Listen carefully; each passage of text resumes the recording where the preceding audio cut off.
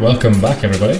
Today's episode of the podcast is brouut to you by, yes, you guessed it, Cathcart Associates, technology recruitment experts, all-round decent people, and the only people you need to hire technical people in Edinburgh, the north of England, Bangkok, and indeed Finland. So get in touch if you are hiring or looking for work.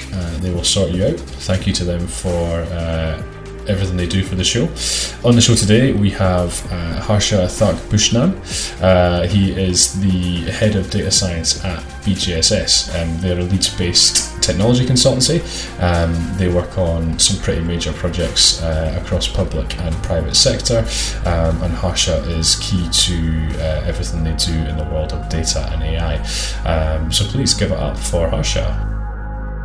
Thank you for coming on the show, first of all, Harsha. Appreciate you're a busy man. Thank you. Thanks for having me. No worries. So most people know by now, we always kind of start the show on education and kind of background, kind of before you got into the world of data, if you like. You've got quite an interesting, I suppose, kind of an interesting education and career. So it should be quite good, actually. So I think you started in electrical engineering, right? Yes. So I think I did probably what most of my generation in India does. So we get into some form of engineering. And so the thing that I chose at that point of time was electronics and communication engineering. So I was more into the electronics part of it, in the sense, how does a phone work? How is a message that I send, or how is a voice that I'd make actually travels like thousands of miles with only a few seconds delay and things like that. So I was quite interested in that. So I started in my bachelor's as electrical engineer, electronic communication. And then I went ahead and started doing a master's from University of Massachusetts in Amherst in electrical engineering, but with an emphasis on wireless communications. So I started doing that. It was really, really fun. But what I realized was most of the stuff that I was studying there was around applied mathematics. So it was more information theory, entropies, how does information get captured in one end, how much do you lose when you travel it to the other end, signal processing, things like that. So after the first year, I sort of knew that my second year courses were quite tough, in a sense they were quite mathematical in nature. So I realized that, okay, and I was feeling very good and I was doing very well in those courses as well. So I realized that, okay, I'm going to pursue a doctoral in mathematics and sort of give away my engineering bit. So I enrolled in a master's program, which goes into a PhD program at the same university. I was thoroughly enjoying it. It was really fun. So I went through all of the courses, all the qualifiers, everything required. I was on course to actually start doing my PhD there.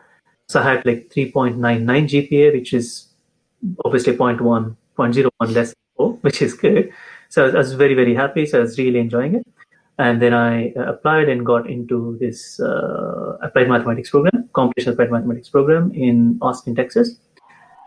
And that particular program in Austin, Texas is consistently ranked between the top 10 in their CAM programs, which is computational applied mathematics.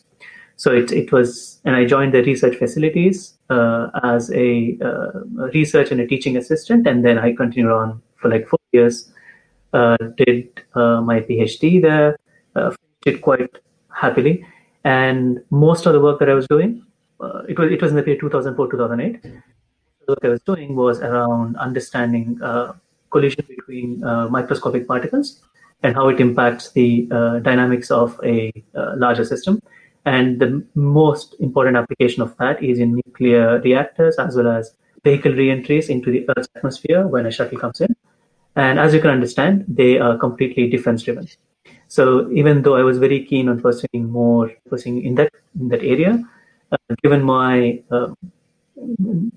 it's not really a race thing, given the ethnicity and proximity to 9/11 and all that, obviously getting clearance to do that was a big pain. So we attempted to do that probably in the second semester of my third year, just to see if that could work. But it wasn't going to work, so it was fine. So I started looking for industry jobs. So I joined this company called Pros Revenue Management that was in Houston.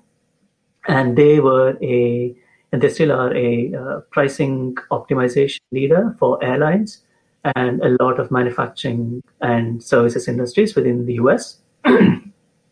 And I joined the research and science division there. as a associate scientist, and then was really, really enjoying it because it had nothing to do with what I'd actually learned or what my doctoral study was. So it gave me a good idea as to because it was a software.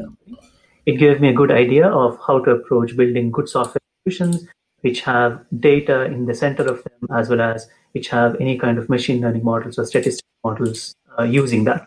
So it gave me a good exposure because I was almost like a code or a query monkey for them for 1.5 to 2 years, which means that obviously all the menial jobs are given to me, or everything that I do is there.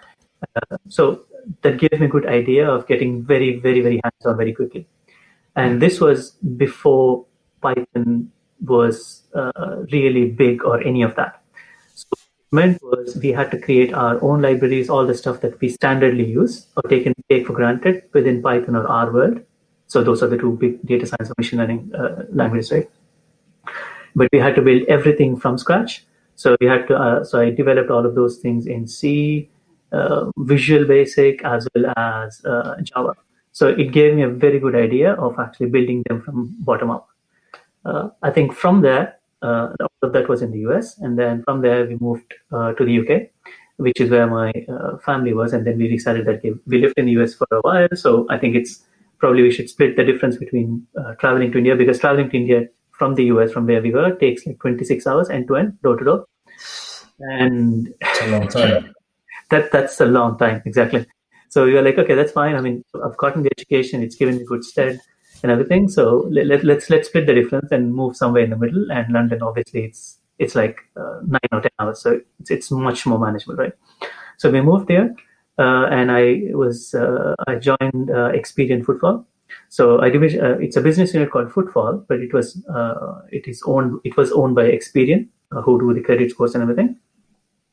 And this company, what it does is it actually owns most of the cameras which count people coming in and out or walking in and out of probably 99% of the shopping centers and stores in the US and Europe. Which means that every time someone, let's say for example, someone walks through Westfield and their north entrance door number 5, it would basically record if people have walked in, how many people have walked in, and things like that at a 15-minute interval. So it was a very good thing. So they were going through a transformation project. So I was hired there to lead building the machine learning elements into it, and then make that the central beating heart kind of a thing for the rest of their analytics product. So I started there, worked there for like 5 to 6 years. Again, it is one of those things wherein they were a complete Microsoft house, and everything that we deploy had to be deployed into an Experian data center.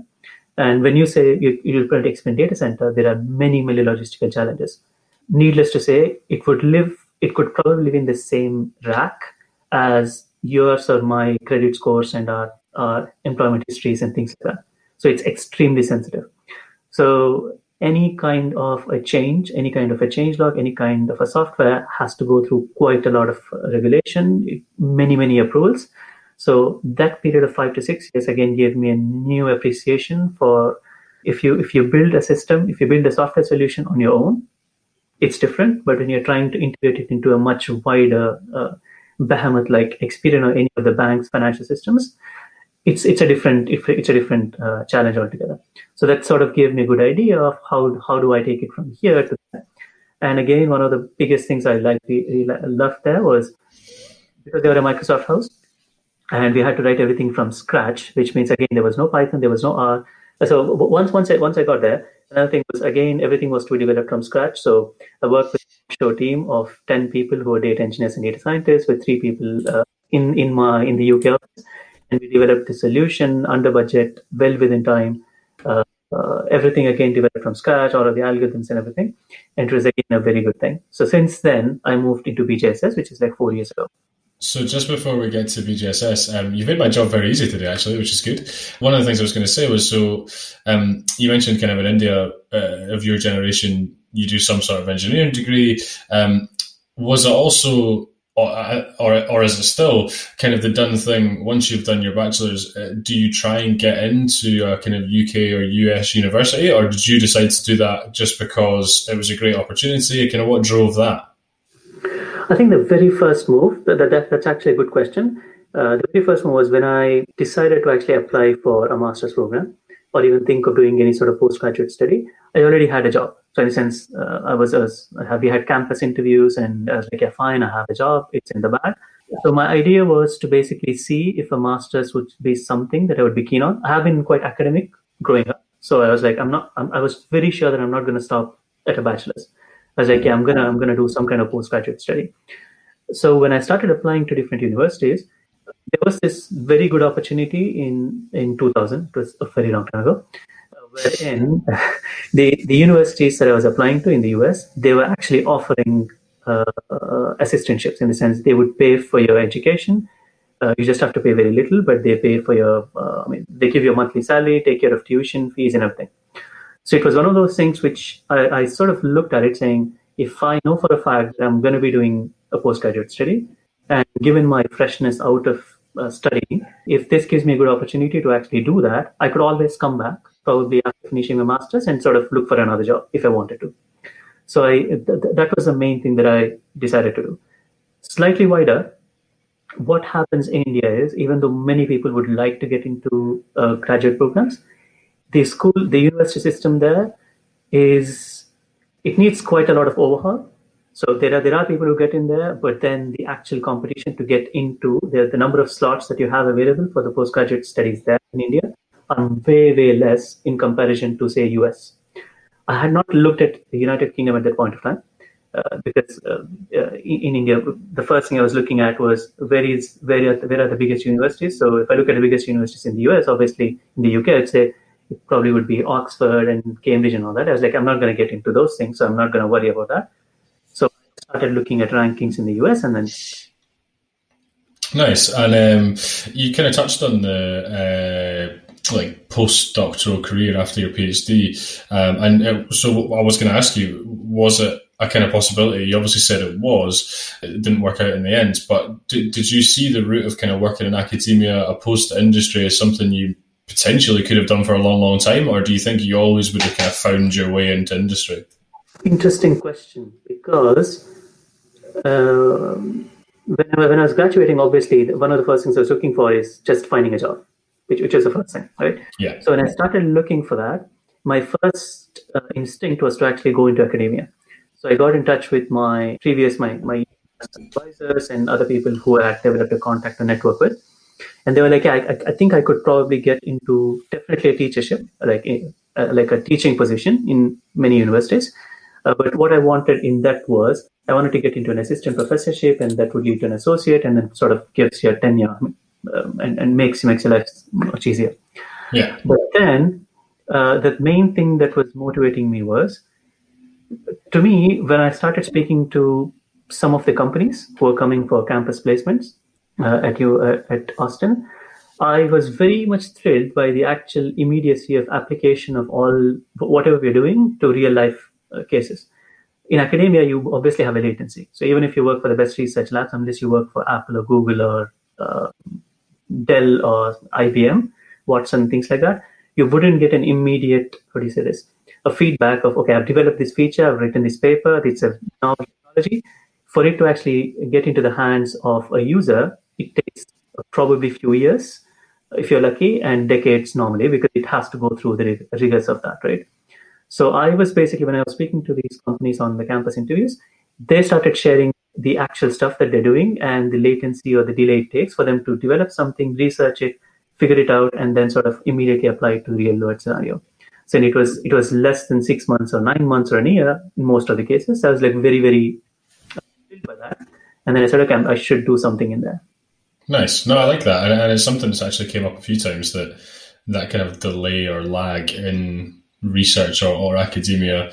And for quite a lot of good reasons, it happens for everyone. But it's just difficult to get that immediacy, like you said. And you mentioned some interesting stuff that I hadn't kind of pulled out from your LinkedIn, but it's probably worth going over it again. So you said at Pros in Houston, and also when you joined in the UK, kind of both very different technology stacks, and there was no Python, no R. Do you think that has now made you a kind of better data scientist, and also meant is it easier for you to kind of teach and grow your own data scientists now, because they do have access to all these things? Yeah, absolutely. I think that's a very because I think of it constantly. Because not a lot of other data scientists who probably are becoming data scientists or just gotten out of PhDs and want to become something, do something in data area in the last maybe 4 or 5 years. I don't think what they have as an opportunity is to develop those kinds of stacks or solutions or libraries from scratch. Because for me, that has, as I was saying, they have given me a huge appreciation of why does something work. So I'll take an example. So if you were to look at the implementations of a standard in code standard algorithms from different libraries, whether it is in R or SAS or Python or anything, they could have completely different implementations. In the sense, the way you think that, say, for example, a random forest should work in one would be completely different to the other. Now, by nature, there isn't a deterministic solution, which means that you can't really say, I've given you the exact data, I should get the same tree across all of them, because it doesn't work that way. We know that. But then it sort of begs the question that there are probably 1,000 ways to skin the exact same cat, which means that you need to understand why something works, why something doesn't. You need to understand the nuances of why the implementation in one package is different to the other. And my experience of doing it for probably 8 years continuously has given me an appreciation of actually going through a lot of the literature, a lot of the academic papers, a lot of the industry papers, trying to develop everything from scratch. So you need to understand good software solutions as well. And that sort of has given me a better appreciation. And I personally think probably a better data scientist as well.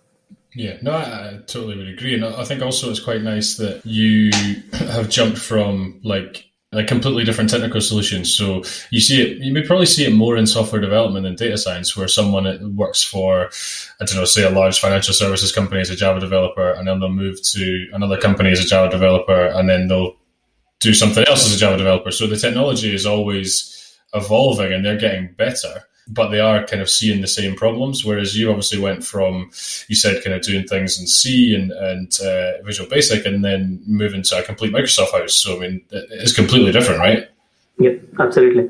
So I think the whole journey has been, my PhD thesis, all of the code was in C. When I joined PROS, it became Java and some sort of Visual Basic. And from there, it became C# because it was completely Microsoft house. And since then, it has probably been mostly Python. Yeah. And have you also been, maybe more recently as well, but did that mean you've also had different looks at the kind of changes in cloud computing as well? Like, or have you mostly looked at AWS, for example? No, I think we've looked at it. So when we initially started looking at it, even within Experience, when we were developing it, as you can understand, that is a prime application for IoT, because all it is if you have an IP camera installed, or if you have an internet connection to the existing camera, which they already do, all it needs to do is just stream data from there. Instead of 15 minutes, it could do it every minute. So nothing stops it from doing it, right? But obviously the reconciliation process are a bit more complex. So we started looking at that. And at that point of time, we looked at Amazon Web Services. Azure was not big. They had Azure ML, but it was not really like a cloud thing. It was a website which could help you do machine learning. It wasn't really a cloud services provider. And Amazon Web Services was the first one that came into the market, and they were quite good, but they still had many features not available for us to actually start using it. So since then, probably from 2014, 2015, I also had the opportunity to sort of see the evolution or the pace of change with which different cloud providers evolve, and how they actually become leaders versus how they become laggers in terms of the whole thing. And yeah, so we looked at, within BJS, obviously I worked with Amazon Web Services as well as Azure, a little bit with GCP, not a lot. I hope to do that more, but I think it's primarily around AWS and Azure. Yeah. Yeah, no, that's nice. And I was going to say, actually, I didn't really think about this before the show, but with BGSS being a tech consultancy, they're relatively kind of technology agnostic, aren't they? So the fact that you've managed to come from kind of C, Java, C#, a little bit of Microsoft Azure, a little bit of AWS, like that probably fits quite well with your experience as well. Absolutely. I agree. So because we are tech agnostic, it sort of gives, when I speak to clients, it's made my life easier, the journey I've taken in actually trying to sort of relate to, say, business stakeholders, because I do love talking and understanding the business problems and translating them to actual machine learning exam questions. At the same time, I can actually speak to the technology people as well, whether it is IT people or data engineers or any one of them. And when they speak of something, I can relate to them. I may not be able to be, I probably am not fully hands-on, say, for example, like on Java developer, but I can understand if they say that this is a restriction that I find. I can get to that. So. Yeah, no, I think that's really, really helpful, obviously, in the job you do. But I think also you probably get a lot more kind of buy-in and respect as a consultant when you aren't just going in trying to really like hammer IBM Watson down their throats. Like maybe that's not the best solution, and obviously because you can talk in multiple different kind of languages, if you like, it must make it a little bit easier. But I suppose getting to February 2016, joining BGSS, where you're the head of data science, right? That's kind of your title. Yeah, that is it. And we've just touched on the fact they're a kind of tech consultancy. So when you joined, just 4 and a bit years ago, what was the kind of remit? And has it changed at all? So the good thing was, before, so the whole data, I don't think, it was not even a capability. It was more like people who can deal with data. So I think that particular group, the BGSS started hiring for that probably in October, November of 2015. So that was the first hire we had. So they hired one guy, and then I interviewed with them. So my interview process was all finished by end of November. But obviously, given my role in Experian, I had a 3-month notice period. So obviously, I had to wait for 3 months to actually join them. So basically, when I joined in February, so we had, including me, 3 data scientists. So it was just 3 people, and we were sort of point of contacts for across everything or everyone in the company. At that point of time, it was probably 600 people. Right now, it's at 1,500. Can't even imagine that. So for all of them, for most of the technologies, if there was anything to do with data, whether it's data analysis or anything, they would immediately reach out to us. So the first and foremost thing that we needed to do, or the original discussions were, we need to build a capability, which means we need to not only grow our headcount, but we need to grow headcounts at different levels of experience. So people with less experience, we need to basically make sure that they have opportunities to, they have learning pathways, for example, or they are given quite a lot of guidance and hands-on help as and when required to make them into good data scientists. At the same time, we need people with a slightly different levels of experience or higher levels of experience to mentor these people, because obviously everyone can't go through me or the other guy all the time.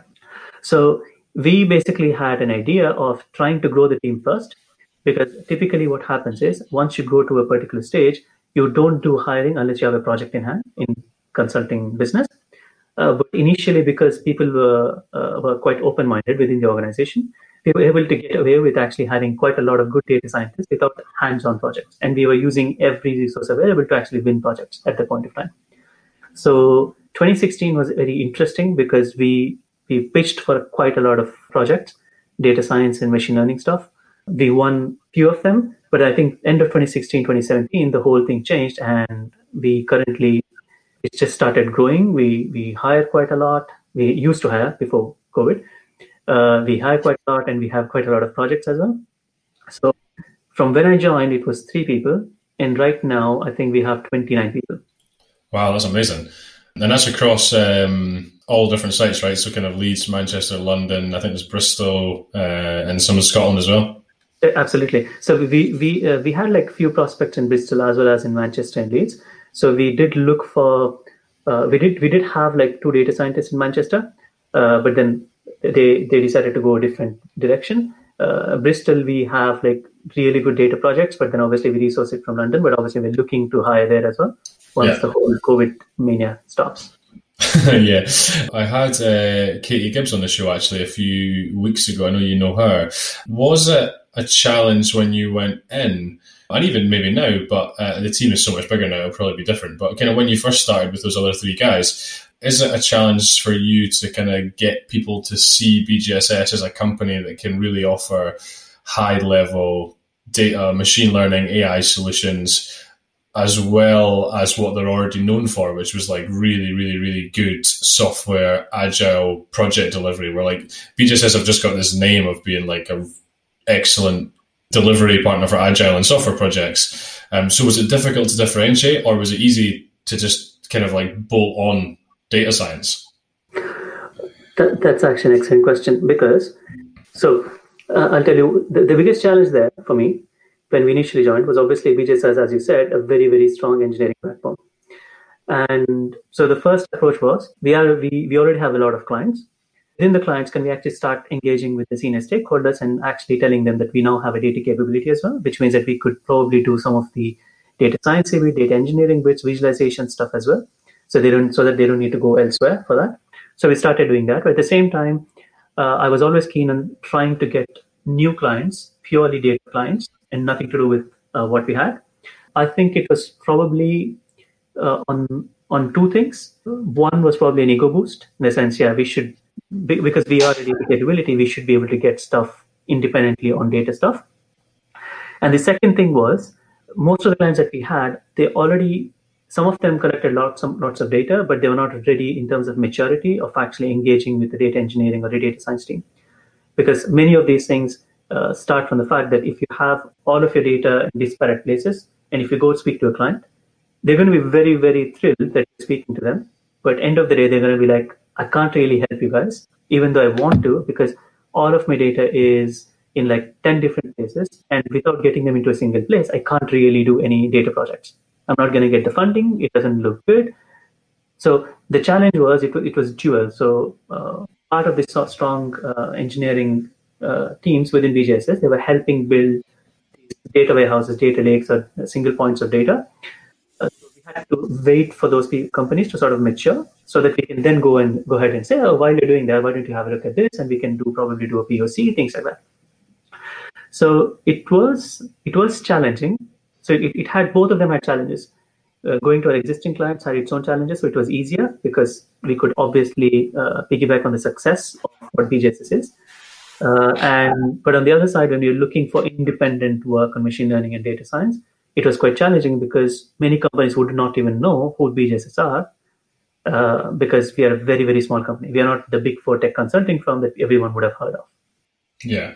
Do you find that sometimes plays into your strengths as well? This is probably across the business, not just in data, but does it sometimes help that you're not the big four tech company or the consultancy companies? Because there is some kind of negative connotations along with some of those companies, but also you have the kind of, I don't know, the advantage that there's like kind of true expertise there. It's not you're not just kind of like a large, we'll do any project type organization. Absolutely.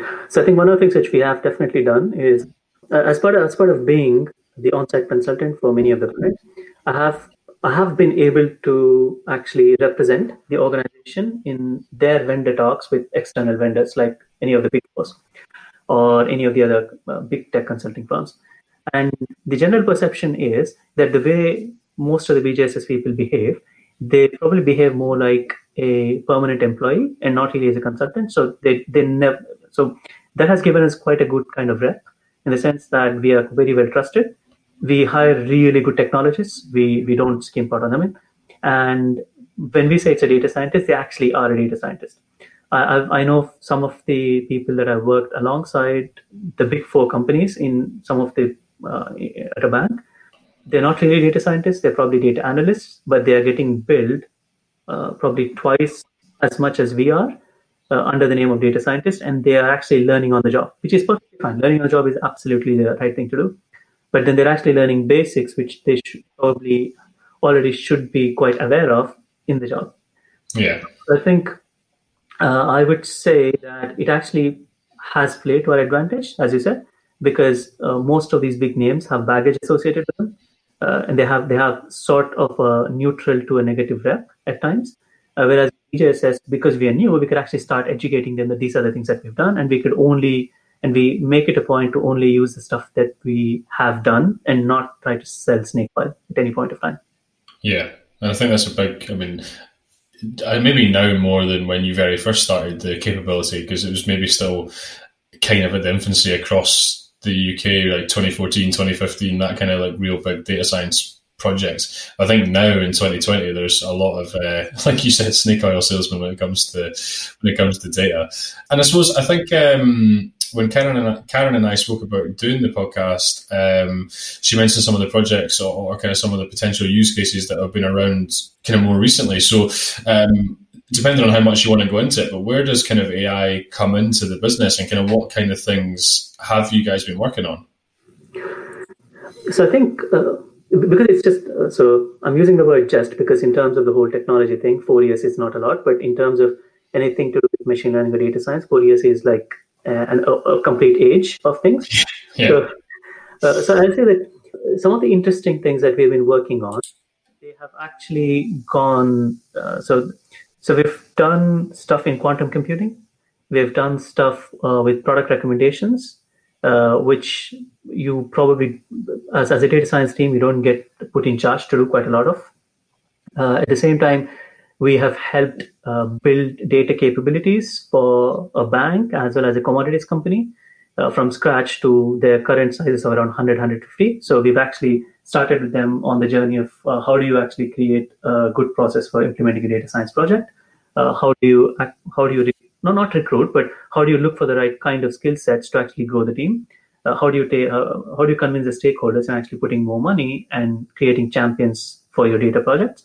So taking a simple exam question, delivering it fully, and then showing that this is the way to do it, and then coming up with a pattern which is repeatable and reusable across different projects. So we've taken and gone through that journey quite a lot. So I think in that sense, it's been quite helpful.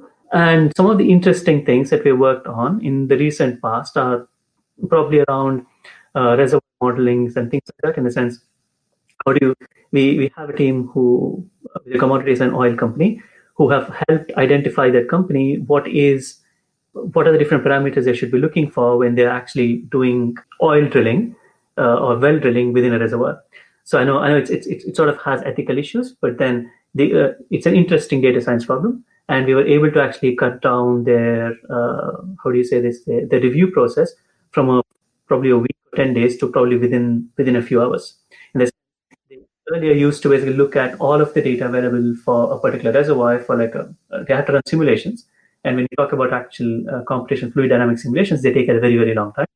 They had to run through all of those things for like a week or so before they could agree that okay, that particular well should be drilled now, because I think that has the highest chance of actually getting something. We built a machine learning model and worked with them hand in hand, and that sort of helped them cut it down to probably less than half a day. In the sense, now they can run the simulation, they can play with the parameters and say, oh, okay, now it makes sense, let's go and do something there.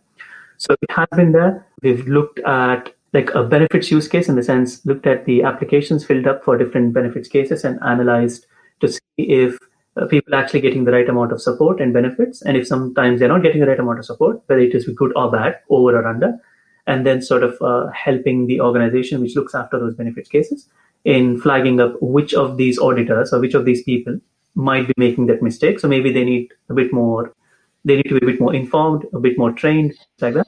So we've done that as part of a bank. Currently, we have been working to identify people who enter financial difficulty like 90 or 120 days ahead of them actually entering the financial difficulty status, which means that will be very, very important under COVID circumstances as well, because many people have taken payment holidays, and unfortunately, after furlough, some or a big chunk of them, unfortunately, would have to let go of the job, which means that they will enter a very severe financial distress.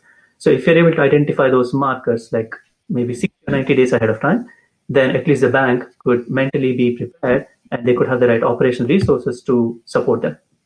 Yeah, no, that makes sense. And am I right in saying there's been something on the kind of NHS COVID side as well? Yes, I mean, with NHS, we've actually started a few interesting data projects. So one of the teams is actually working with the University of Cambridge, and they're basically helping, if I'm not wrong, they're looking at a unified way of accumulating, or what was that? I think it was more about making sure that the test results are available on time. That was one thing. And also looking at scheduling and logistical aspects of when and how many tests should be scheduled. Not really about forecasting, because I think for taking tests, I think there isn't any demand forecasting required, but it's more of in this area, how many do you need? In this area, how many do you need? Those kinds of problems as well. So we just started doing that probably 4 to 6 weeks ago. Nice. And a few people I've spoken to do feel like having the focus on kind of data and trying to do some sort of kind of prediction work will actually be a really big help in the whole kind of coronavirus suppression, just looking at the test data and trying to work things out, kind of using the techniques that you guys would be using anyway, right? Yeah, absolutely. I think it's very helpful. I think it's one of those use cases, whether it's you're looking at impact of coronavirus from an NHS point of view, or as well as a bank's point of view, because those sort of touch real lives. Not that other things don't. I've seen people being more motivated to do these things than in addition to being motivated to do commercial ones. They have an additional thing of saying, okay, you're doing something good, something better for everyone, and you can impact immediate, right? So I think that's one of the things which has been quite good to see as well. And I forgot to mention, the other interesting thing that we've done was we created a quite quick prototype of looking at all of the academic literature on COVID-19. So it was a problem posted on Kaggle. And we looked at actually creating a solution. We created a solution which would look through all of those literature and then figure out and answer any questions based on, what is the best way of preventing COVID from spreading? So, and it would look at all of the literature and say, yeah, this is one of these things, social distancing, doing this and that. But the main purpose of that was understanding what the future trends of drug design or survey design or the future direction that the academics predict. So I think those are the things also you can extract from those things. Yeah, no, that sounds great. And I suppose jumping off a little bit of kind of exactly what BGSS are doing, but maybe more back to what you've done, I suppose, in the last 2 roles in the UK. So do you have anything that you kind of focus on, or any kind of tips you would give to someone when it comes to building those kind of high-performing data teams? Arguably from scratch when you were at BGSS, but also kind of in your last role as a lead data scientist. Do you have anything that you can really recommend when hiring for people in data? The first thing I would say is don't go in an interview or looking for people with a standard set of questions. I would say that's the first thing, because there isn't a standard data scientist, there isn't a standard machine learning practitioner. I think if the same thing was there probably 8 or 9 years ago, I would say no, look for computer science people who have exposure to algorithms, machine learning. I could have said that. But given the actual evolution of the libraries, given the evolution of the languages themselves, like Python and R, I don't think that is a necessity. So what I would definitely say is anyone who's trying to interview or trying to get interviewed, they should probably be looking at backing up everything that is written in the CV. You don't need to emphasize or embellish anything. Just look at what you've done. Make sure that you understand the gap, if there is a gap in you applying for a particular job in the data science world, which most of the people have. And then just keep in mind that there isn't a single version of a data scientist. There isn't someone you can actually pick out of the market. I think with the right amount of training, data science is one of those things. If you have hands-on experience, it's good. But then there are many, many angles of being a data scientist. It's actually stakeholder management is a big thing in it. And good software development is another big thing in it. And then algorithms and modeling is a third big thing in it. But primarily underlying all of that has to be a passion for looking at data, understanding all of the challenges within data. How do you use data as a tool or a lever to deliver something? So I think that's the bit that I would suggest, that be ready to understand that there's a huge stakeholder management bit. There's a software development, which is equally important, and then the modeling and algorithm technical stuff as well. So it's almost like a third and third and third.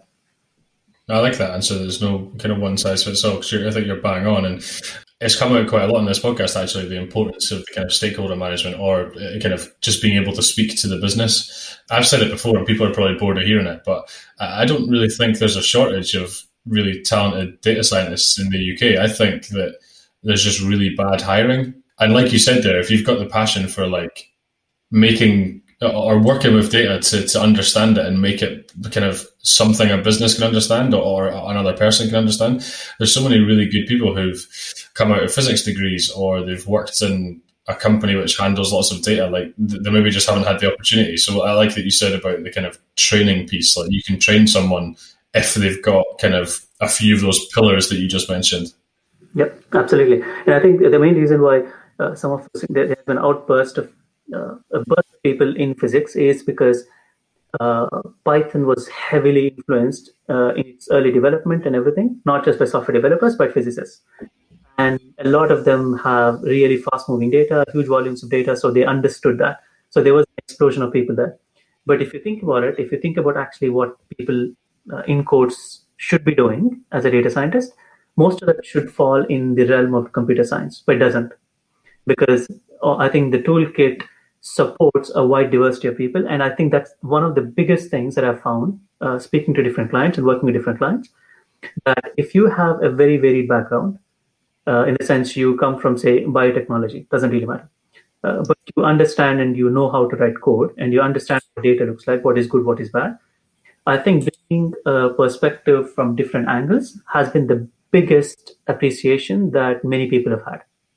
So when I was working for this air traffic controller, when we were working with them, one of the biggest feedback that we got was it's good for them to actually hear from people who worked in retail and financial services and other areas, because they would never have actually thought about a solution the way we described it if they were only speaking to the industry SMEs.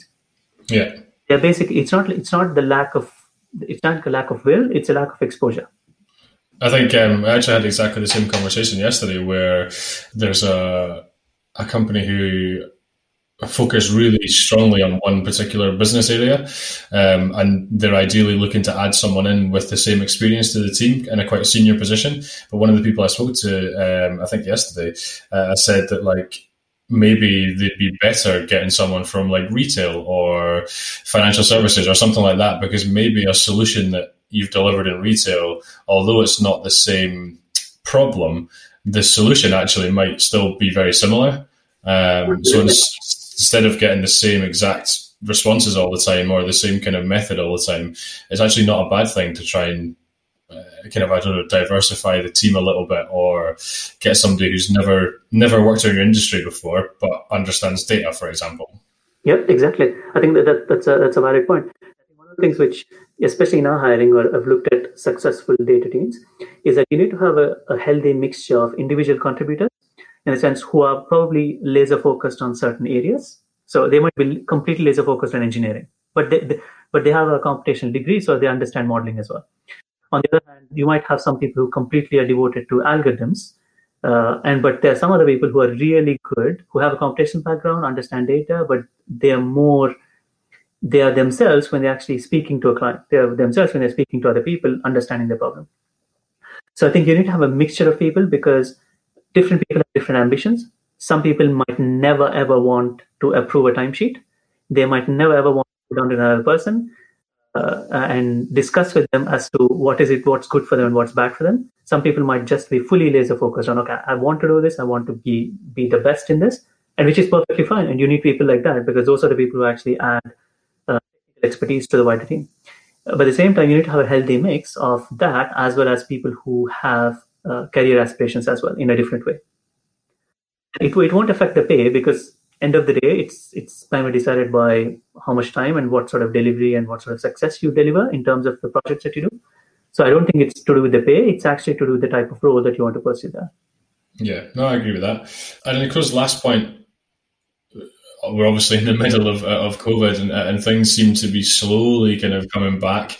Is there kind of big plans for the rest of the year and next year for the data team at BGSS?